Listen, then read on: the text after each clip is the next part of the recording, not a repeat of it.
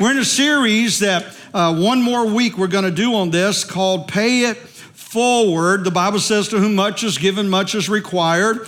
And we've been talking to you about certain areas and blessings that God has brought in our life that we need to pay forward. We first talked about forgiveness. How many's glad that God's forgiven you? And he said, forgive as you have been forgiven. And then we talked about friendship and explained what it was and what it's not. And then last Sunday we talked about compassion. And today I want to talk about this word that we throw out there pretty easy and often, but do we really understand what it means? And it's called the word love. And how many's glad that God first loved us? Amen. While we were yet sinners, Christ died for us. That he loved us before we could love him in return. And I want to talk to you. Let's go right to the text. It's a scripture that we used last Sunday. And it says, therefore, as God's chosen people, holy and dearly loved. How many's glad you're loved by God? Clothe yourself, and he talks about some virtues that we as Christians who have already experienced the love of God in our life should have. He said, clothe yourself with compassion, with kindness, with humility, gentleness, and patience. Bear with each other and forgive one another if any of you have grievance against someone. Forgive as the Lord forgave you. And here's really the meat of the text for today's message. And over all of these virtues, he said, above all these other virtues that we've mentioned, put on love, which binds them all together in perfect unity. So God's saying he wants us to have these virtues in our life, but without the love of God in our heart, we get to buffet which one we want. Like I'll be compassionate to whoever I want to, I'll kind to whoever. But when you let the love of God come into our life, we don't pick which virtue we use with which person. They're available to everyone because as Christ loved us, we're going to love the world. And so the definition of love is very simple. It's a feeling of a strong or constant affection for another person. It's really not a complicated word, but how many's found out loving people can sometimes become complicated? And we throw that word out so easily, I love you, but do we understand what we're really saying? I'm always reading and finding new things, and I just pulled out 3 quotes about love that I found this week. One says, the more you know about yourself, the less judgmental you become to others. Pretty good, huh?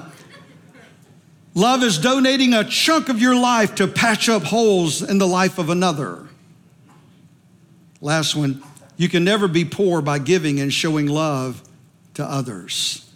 And so I want to talk today. This is a different kind of message. I'm going to use some very large words that I don't normally do. They're going to be on the screen so I can explain them to you.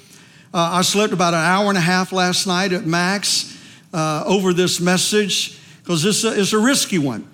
But I hope you'll receive God's word today and let it change our lives, because how many besides me still got some changing to do? Amen?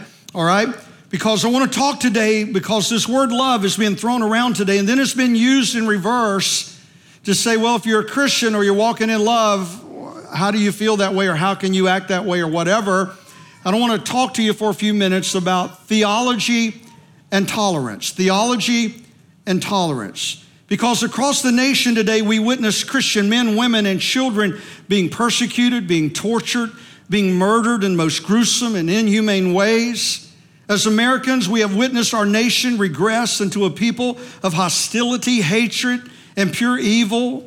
Issues such as racism, bigotry, violence fill our media, our neighborhood, our schools, and our streets.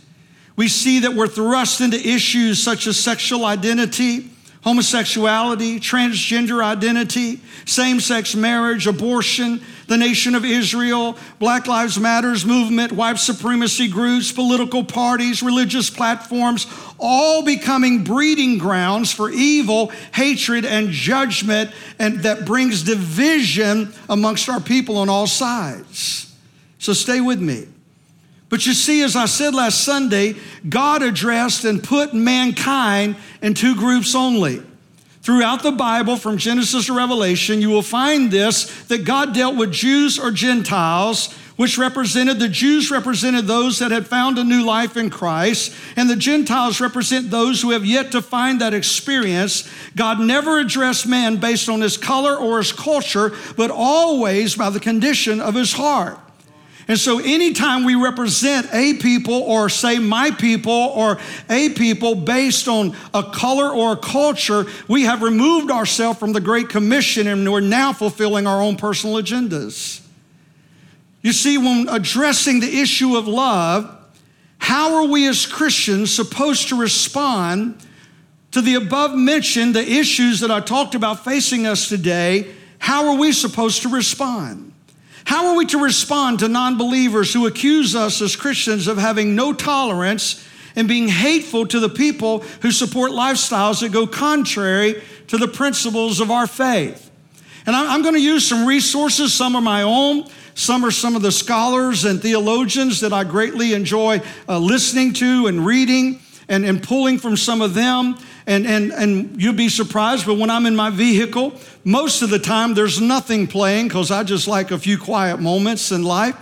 And other times, if it's not quiet, it's teaching, it's preaching, that I listen to worship at home and other places. But when I'm alone, I want to hear the word. I want to hear what God is saying to feed myself, to better feed you. But I want to talk to you today, starting off on this theology versus this thing of tolerance. You see, there's three areas of concern that must be addressed. Get your notes out. It's going to be a little bit different here at the beginning, so just stay with me. But we're going to go somewhere today. Amen? You ready to go there? Because there's three areas of concern when addressing this issue. Number one is the logical concern, and that's common sense issues. Just, you don't need the Bible, you don't need the book, you don't even have to pray about it. Just common sense tells you that's the thing to do or not to do. But then there's theological concerns, and that's where biblical principles of faith come in. It's absolute, it is the Word of God, it's infallible, and it cannot be changed or adjusted.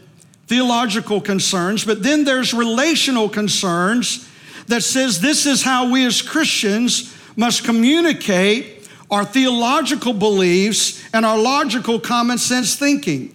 That we have to deal with those three concerns if we're going to be effective in our witness in a society that has as many questions as this one we're living in today. And so first of all, let's break it down. Logical concerns. Because in addressing any issue of society, one must first identify what type of culture are you and I living in, because culture trumps everything.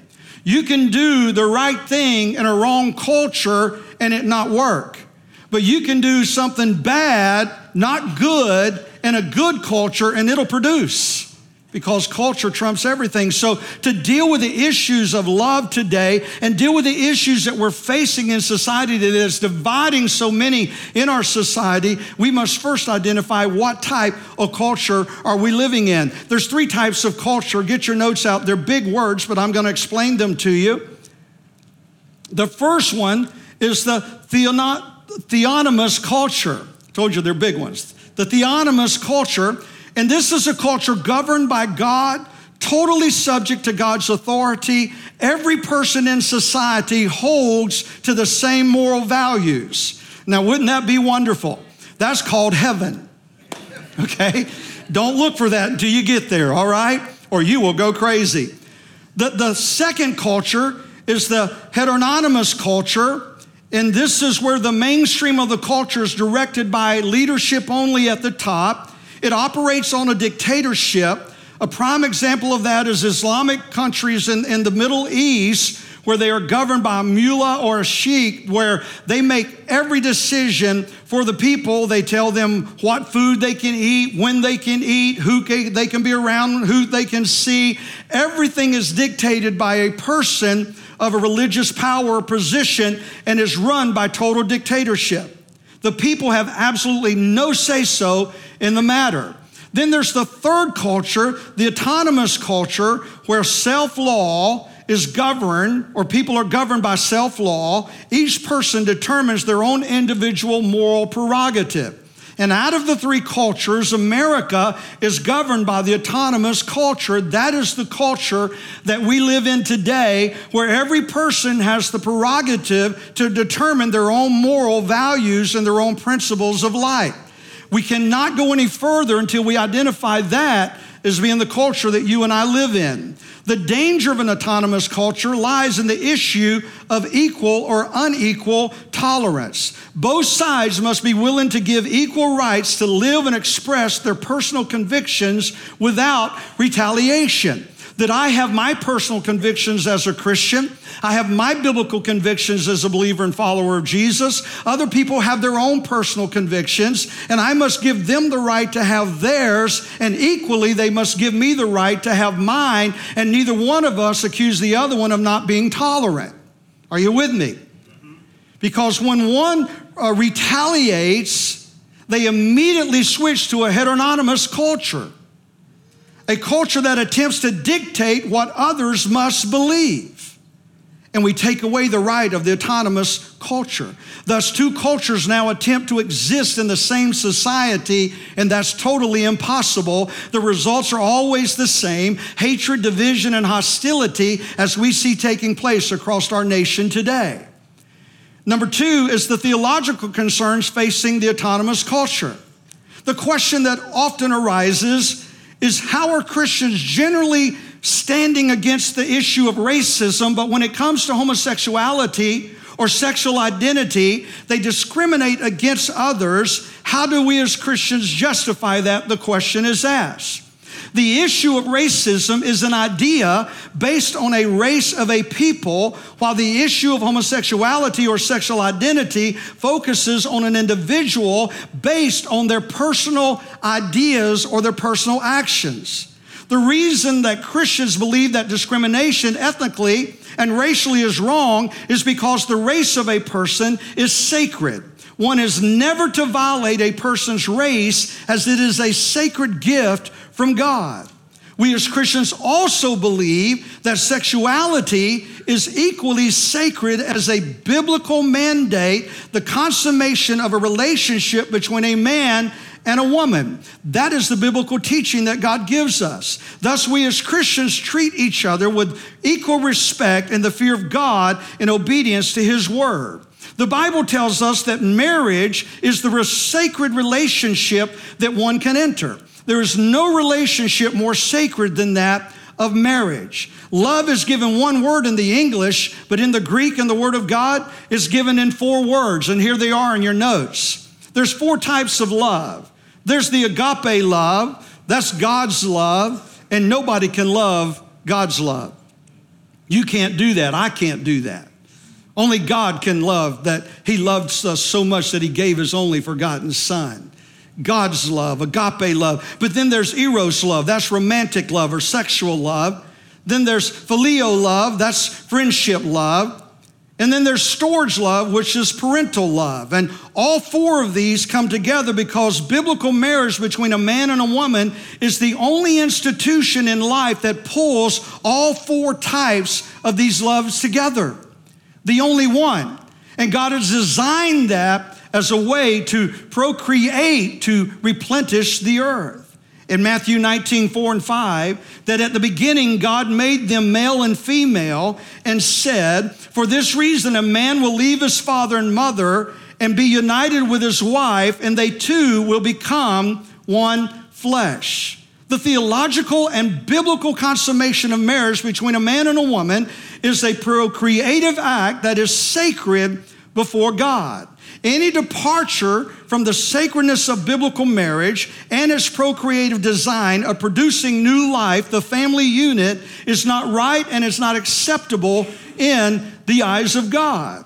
Anyone and anything that opposes this is attacking the author of the Bible, not the people that's following it. But then it brings us to the message of today. Are y'all still with me? It brings us to the message of today on the relational concerns facing the autonomous culture, and this is where we are today.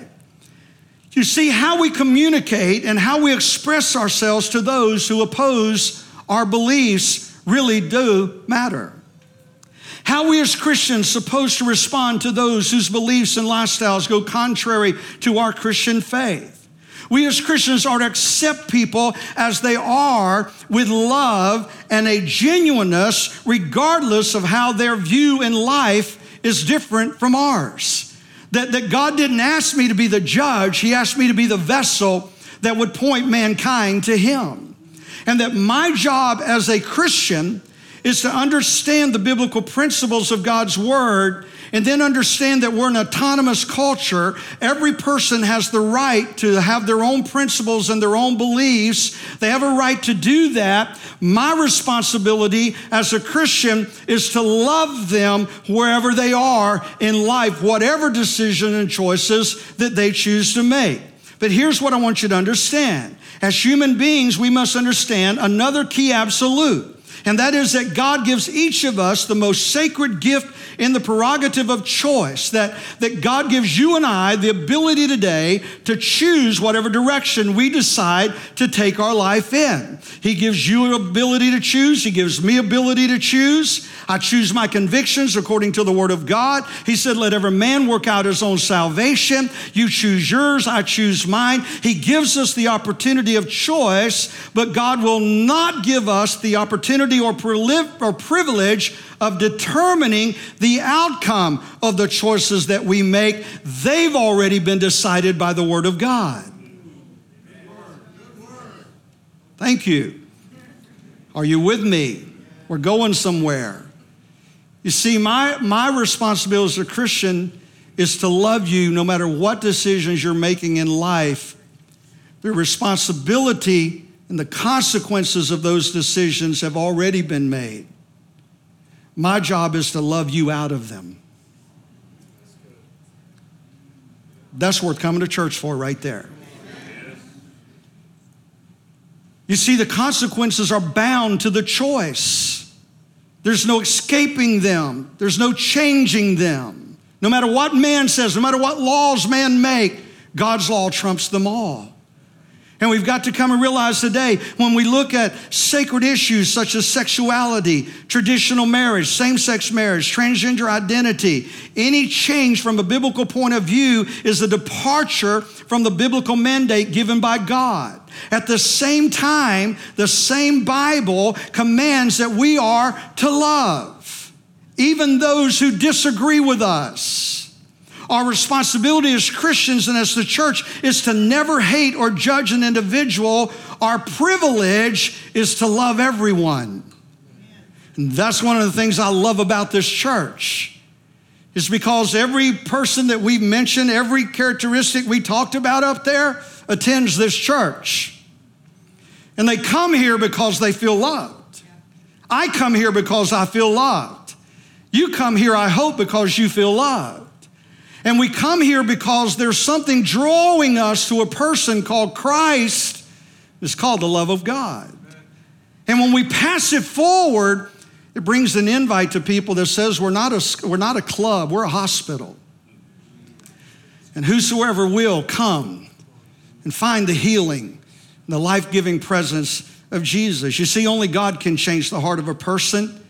And God is the ultimate judge. We're simply called to be salt and light through loving each other and allowing God to be the only eternal judge. John 1:14 says, the Word became flesh and made his dwelling among us. We have seen his glory. I love this. The glory of the one and only Son. And here's the part I want you to get today. Who came from the Father, Jesus came from the Father, full of grace and truth. Because either one of those by themselves is ineffective. Truth without grace produces a law that's judgmental and nobody can live. Grace without truth has no power behind it to bring change. But when I offer truth with grace, the love of God, I now have a commingling of God's presence, the power of his word, the anointing of his Spirit that now can change and transform a life. And so our role as Christians is that I don't have to agree with someone's lifestyle. I don't have to agree with how they're living their life. But inside of me, it's not even that I have to. I want to love you because I want to help you escape the consequences of that choice.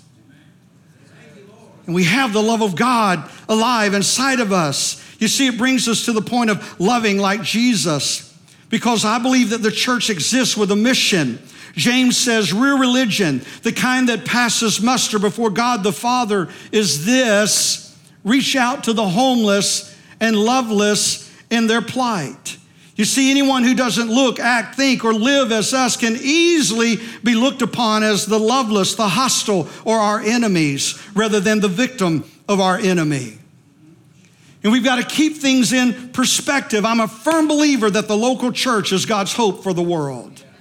I said, I'm a firm believer that the local church is God's hope for the world. Christ alive inside of each one of us. If you're looking to the government for any other resource for your hope, you're looking in the wrong place. It's still only found in Jesus. And we must see the amazing opportunity that God has placed upon us here at Transformation Church, the impact of many lives that God is sending to us with the hope of Jesus. 3 services, long Sundays here, much planning taking place, many dream teamers required to make it work every Sunday, a high financial cost to do what we do, but we're watching many lives and many families truly be transformed every week because we're willing to say yes.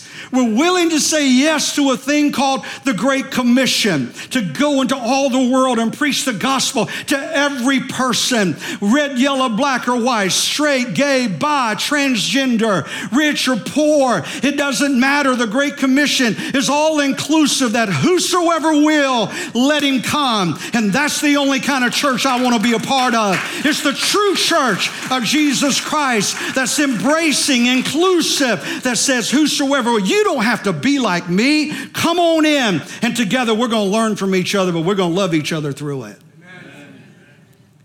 That's what Jesus says living like Jesus looks like. You see, August 3 years ago, I had to make a choice.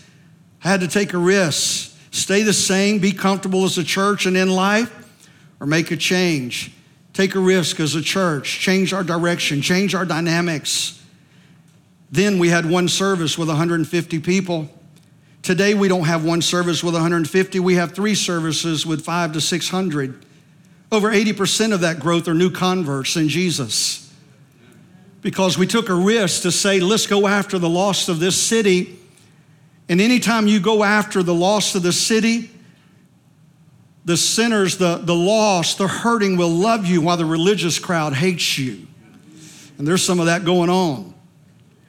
But you got to understand today, if you want a church where you can park right next to the front door, there's plenty in town that'll let you do that because there's enough life-giving taking place on the inside.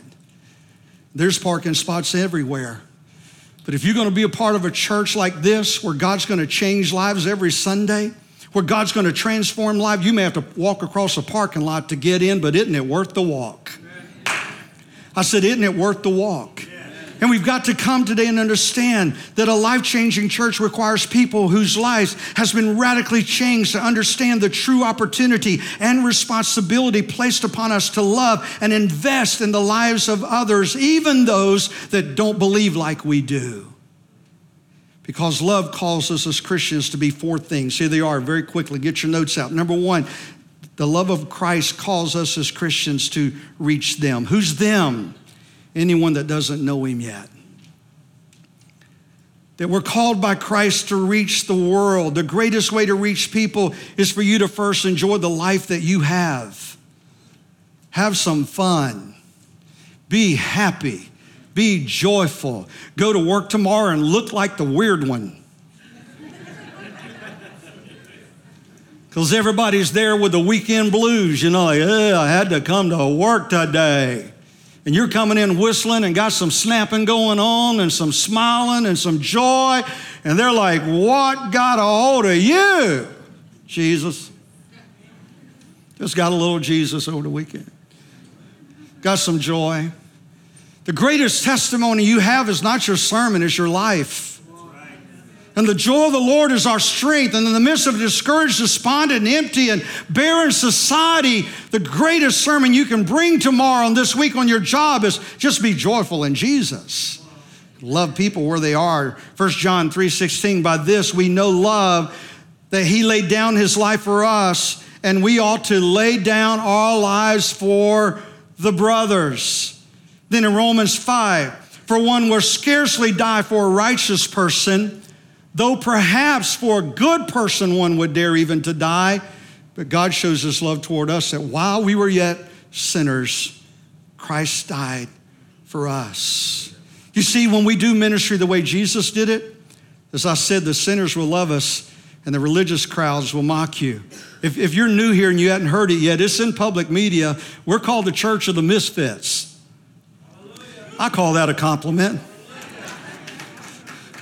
Because Jesus said he'll take the foolish things. Come on, Jackie, are you glad you're in this thing? He said, I'll take the foolish things of the world and confound the wise. That qualifies me, man. Bunch of ex-drug addicts, alcoholics, prostitutes, homeless people, different colors, different cultures, different races, different backgrounds, come under one roof to worship one God. Call us what you want, but we're going to keep doing it. Because we're reaching people. You see, Jesus had such words of love and life that the prostitutes, the tax collectors, the hurting, the broken, those that are seen by the worst of society wanted to be near him. The church, Christians, should be the closest thing to Jesus that the unbeliever ever sees on earth. I'm going to say that one again. The church, Christians, we should be the closest thing to Jesus that the unbeliever ever gets to see on this earth. Christ alive in us. The most important numbers to me on Monday and Tuesday, when they gather the numbers of our weekend, is not how many was in church on Sunday. That's important, but that's not what I asked for. It's not how big was the offering, how good, what was that? That's not what I'm really interested in. I have two numbers that I want, and I look for every week. First things I want, how many guests did we have, and how many of them committed their life to Christ? Because if those numbers are going up, the rest will take care of itself. Those are the numbers that matter. And I want to challenge you today, is your life reaching people for Christ? What are you doing with your time? How many people have come to church or accepted Christ because of you this year? How are you serving today to help someone else experience the love and the grace of Jesus in their life? Number two, we've got to warn them. Warn them. God gives us the gift of choice, but the outcome of the choice has already been determined by God's word. It cannot be changed or deleted. And that tells me then if I know that other people are living a lifestyle that goes contrary to the word of God, and I know that, and I know the outcome of that lifestyle, then by God's grace, I need to warn them. But I warn them in love, not judgment. Grace with truth. The wages of sin is still death. John 17:19 says, and for their sake I consecrate myself. Look what he said, for their sake I consecrate myself that they may also be sanctified in truth. For their sake I sanctify. You know what that word there means? Set apart. I set myself apart that they may be sanctified in truth. God wants us to set ourselves apart today and make up our mind that we're not going to let the people that we love lose out on life, pay the consequences of their decisions, and eventually miss eternity with God because of bad choices. We're going to interrupt that journey. Love, everybody look at me for 1 second. Love never intrudes. I said love never intrudes. Well, I don't want, that's none of my business. Yes, it is. Eternity makes it my business. Well, I don't want to offend. Jesus' word offends me every day. It has to make me better. I'm not talking about offend and hatred. There's a difference of offense and love and grace and in judgment and hatred. And we've got to warn people of the decisions and the outcome of them. Romans 2:4 says, God's kindness leads you toward repentance, and that's what we're saying. When we warn in love, the kindness that we present will lead others into the repentance that God desires to bring into their life. Number 3 is teach them. Jesus called 12 men to follow him, and eventually they became disciples and eventually Christians. But when he called them, they weren't Christians yet. They were fishermen and had different occupations.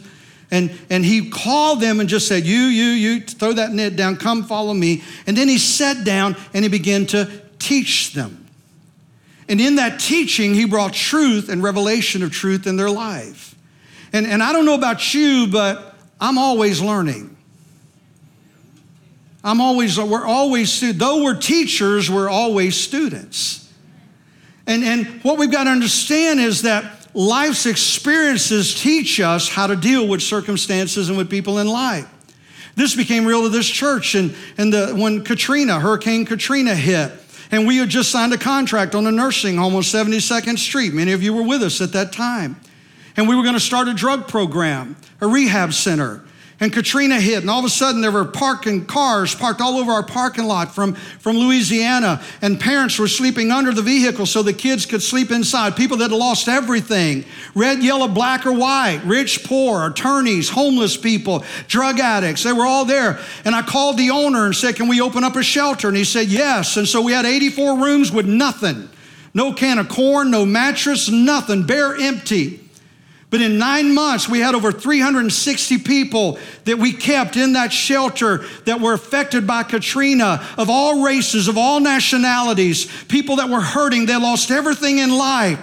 And over $500,000 came through our hands in supplies and resources and cash from all over the nation, and we never asked for a penny. God brought it in. But while we're reaching out in love, our city decided that they didn't want that shelter there. And on the news, this is what our commissioner or our county commissioner said. He said, we don't want that kind of people in our city. And they tried to shut us down. And I said, we're not shutting it down till every family in that place has a place to live.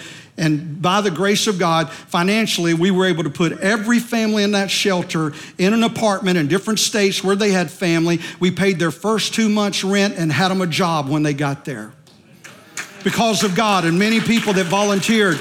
But I want you to go back, because I'm talking about teaching them. I'm talking about loving, because when they fought us, they had sheriffs park at the end of the street, and they pulled over every person that left that shelter to see if they had a record. And they said, we don't want that kind in our church. I said, define kind to me, please. And when they did, I said, that's my whole church. We're already here before they got here.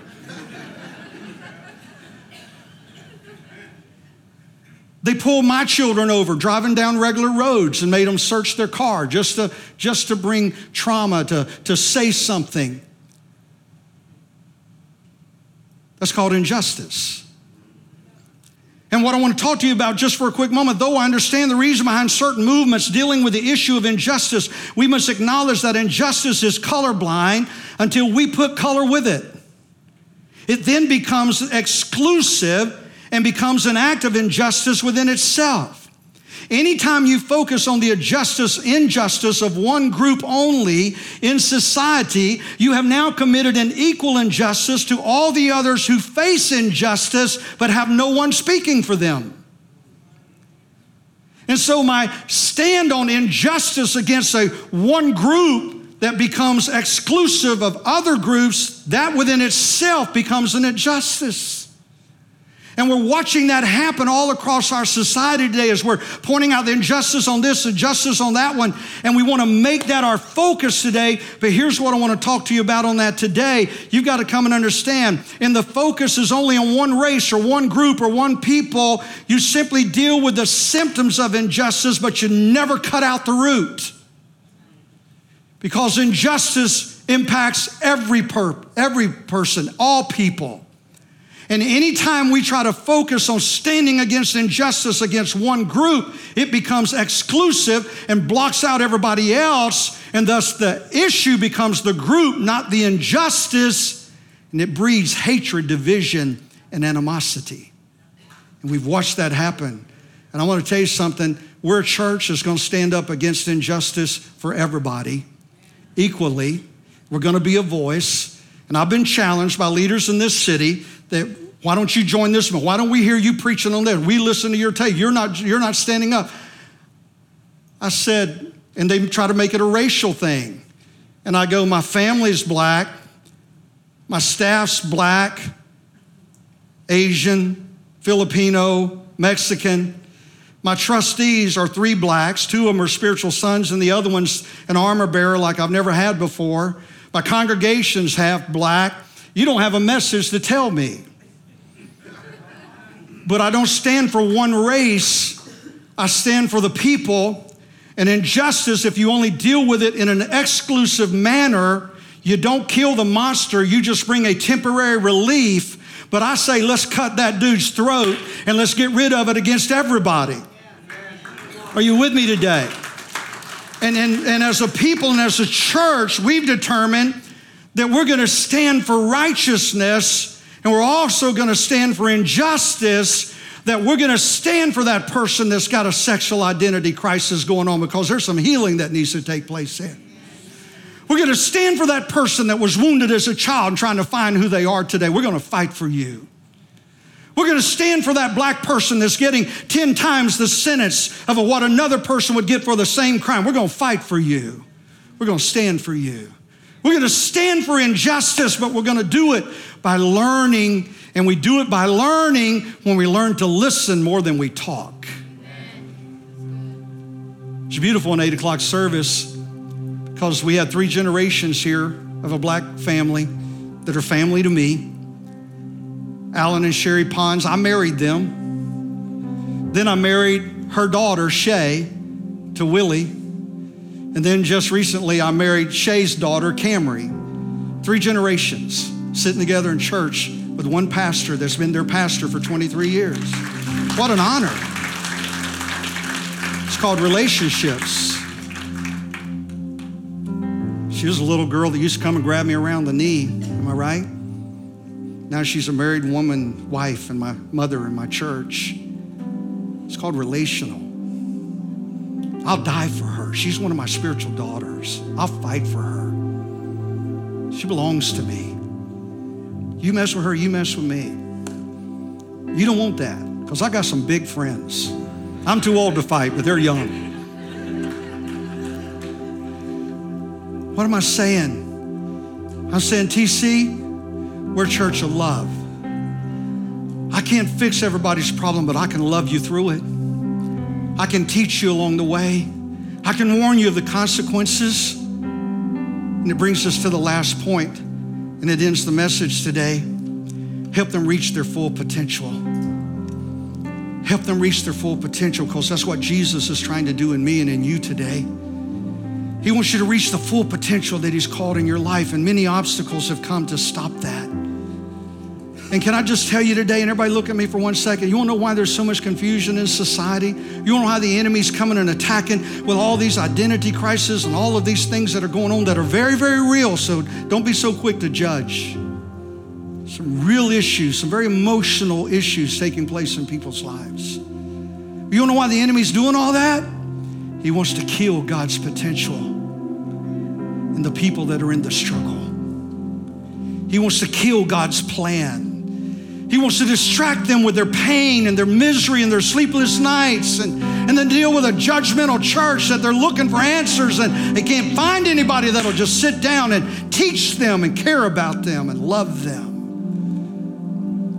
My role today is not to try to fix you. It's try to bring something in life bigger than your problem and let Jesus bring the greatest potential that He has for you. Can I challenge us as a church today to be that church? Anybody in here willing to join me on that ride?